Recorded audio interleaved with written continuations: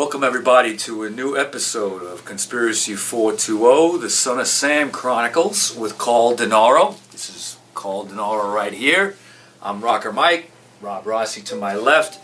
And today we're talking about the fourth Son of Sam shooting, which was the January 30th, 1977 shooting involving John Diel and Christine Freund. This happened by the Forest Hills train station in Queens, which is a very kind of exclusive area known as Forest Hills Gardens or Forest Hills Estates.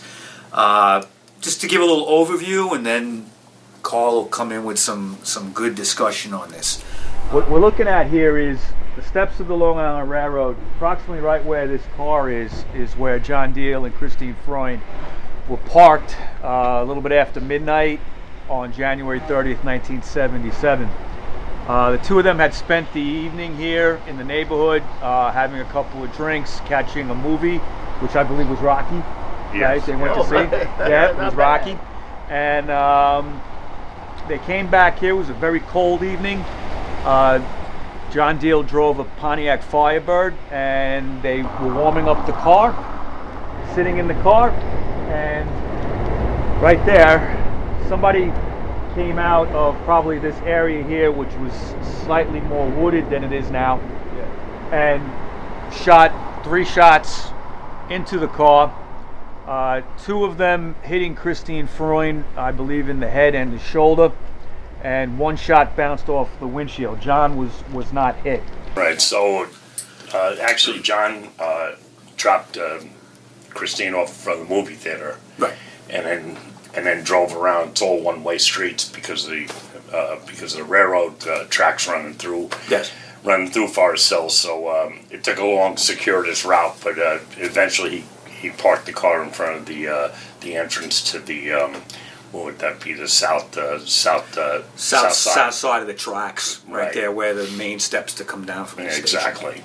They did have drinks at the wine gallery. The wine gallery, which was next to the movie theater. Right, that was before the movie theater. Okay, before the movie. And the reason we know that is apparently Berkowitz was in the wine gallery on his way out. As Diel was coming in, and they actually bumped into each other, and they apologized to each other, and no one really thought anything of it. Certainly John didn't. Yeah.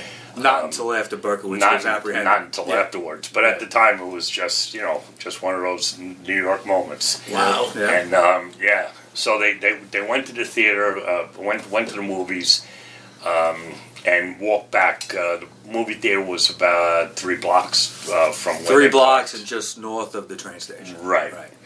And they got in the car. It was a cold night, and very cold. Yeah, it was a very cold night. He started the car up and wanted to warm the car up before they took off. And as Mike mentioned, they were going to an Oaks Club, I believe. The Oaks Club for a dance, disco kind of thing, probably. Right. Yeah. So as the car's warming up, he leans over and gives her a kiss, and very, very similar to my shooting, same thing happened. Yeah. Their life kind of took a turn for the worse.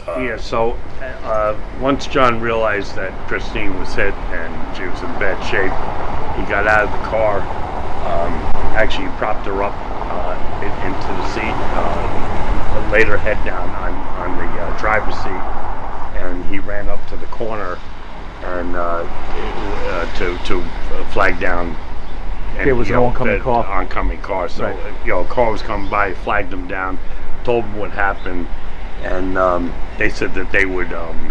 There was no cell phones back then, so they said they would drive to the police station and let the cops know that a shooting had occurred. Again, this is long before cell phones. Long before cell phones. So nobody's getting out and putting a quarter in the phone machine. Probably was no payphone, and it was a dime then anyway. Yeah, exactly. You're right. To be exact, I stand corrected. You know what was crazy? When we went down there and we walked and we did the little tour, the little vision. There was kind of it was like that menacing kind of creepy thing that, wow, this Yeah. happened here. Yeah, I mean, How when weird you was that? when we were there, you could really envision how Yeah. this happened. He's parked in front of the train station, wants to warm up the car. We've all done that in the wintertime in New York City, and leans over. The next thing you know, 3 shots are pumped into the car. Yeah.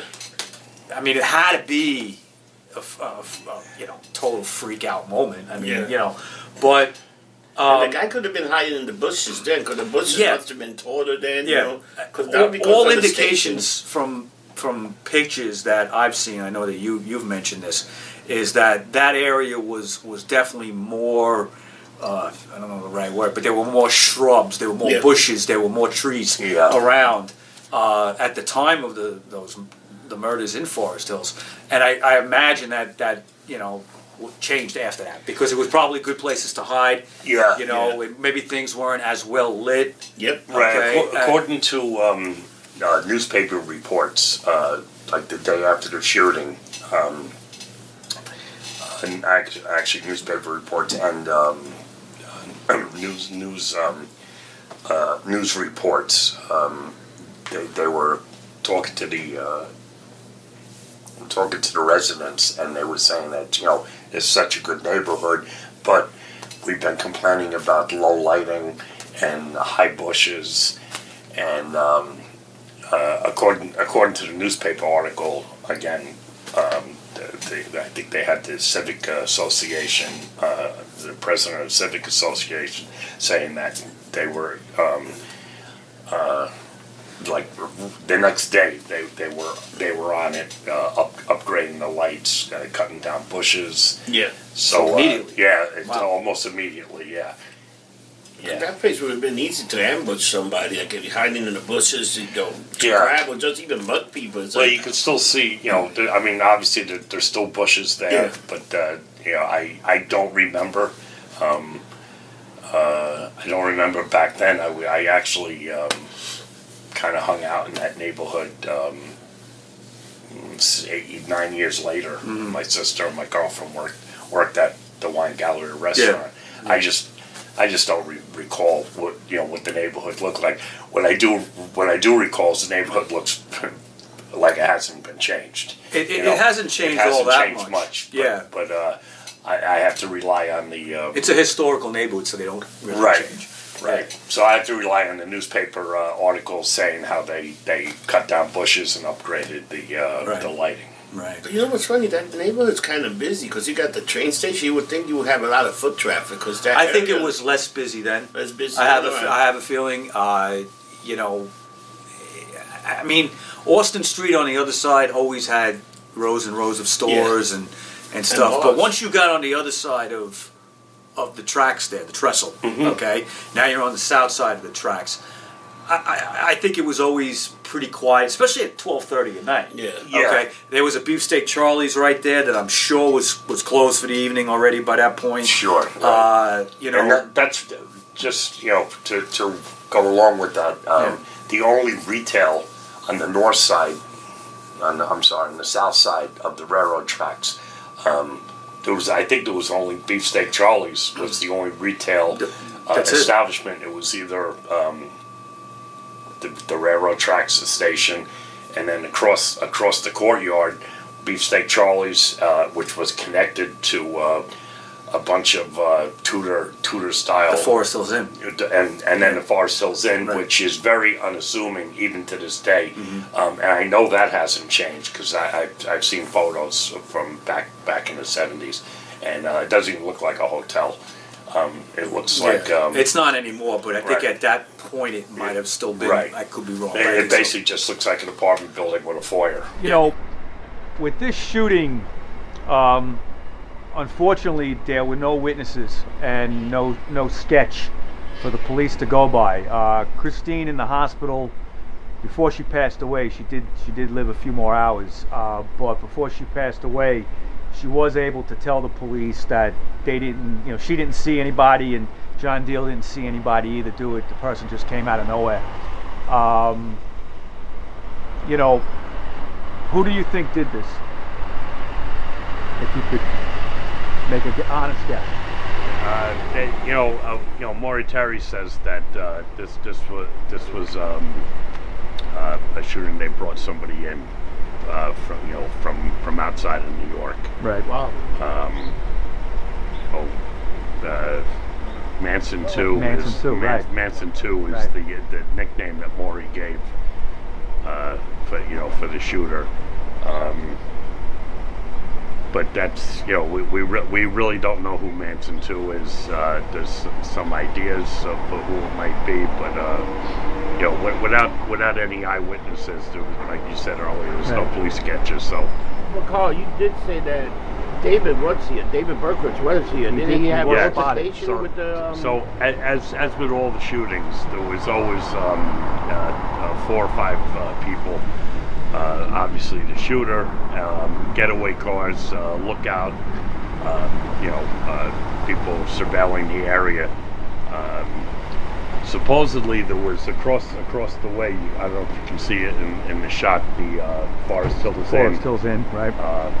When John Diel was being questioned after the shooting, he said that there was, a shady character hanging out in front of there, and in retrospect, they kind of assumed it was one of the lookouts.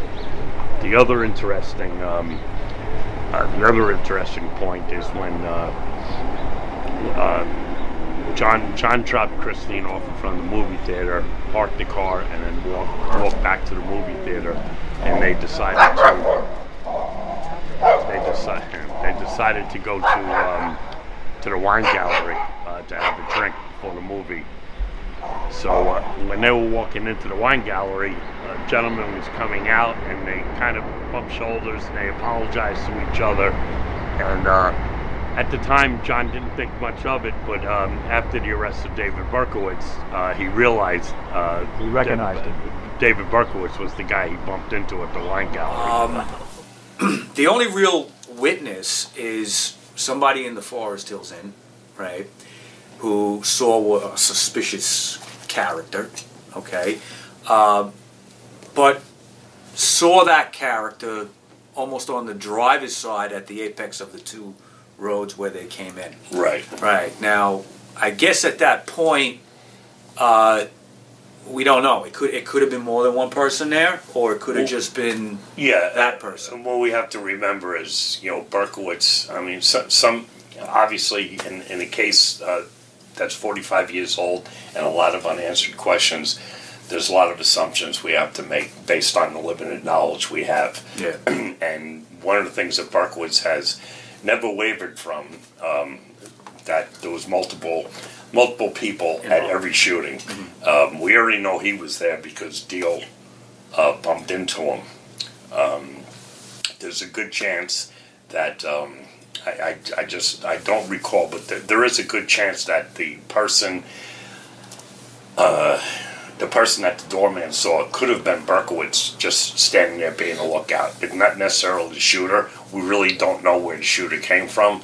But at that hour, and with the foot traffic in that place, the suspicious-looking character picked up by the doorman was either the shooter or Berkowitz or both. But again, going with the assumption more than one person was there. We just don't know where they were or who they were. Okay. Let me ask you this, Carl. Now, this, from a more personal perspective, this was the second shooting since your shooting. Okay, there was a third, and then this one happened. Right. What were you thinking at this time? Did you make any connections? I mean, because the police, I think after this one, there started to be an idea that there's a serial killer coming around. But what were you thinking? Did you think, this is very similar to what happened to me? Yeah, believe it or not, the short answer is no, and there's a good reason for that.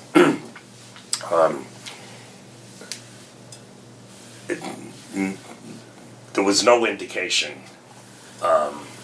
Directly after the 4th shooting, there was a small indication that there might be something going on.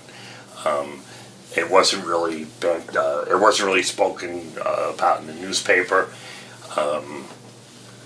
And again, most of this is in retrospect.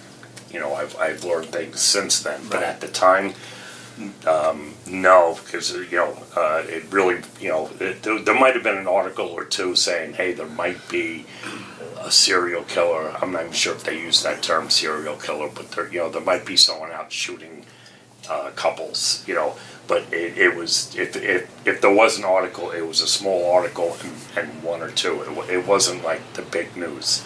That didn't happen for that didn't happen until March 10th. Right, a couple more months. Right. And I guess to put it in perspective is, the city was overridden by crime. There were a lot of shootings. It was common to hear about Well, that's the other things thing. happening. That's the other thing. No internet, no 24/7 news cycle. So you probably could have lived in the next neighborhood over and not even know about it. Yeah, the only reason, not the only reason, but the reason Forest Hills made such big news was because it was Forest Hills. Yeah, because it's a nice area. Fancy. Yeah.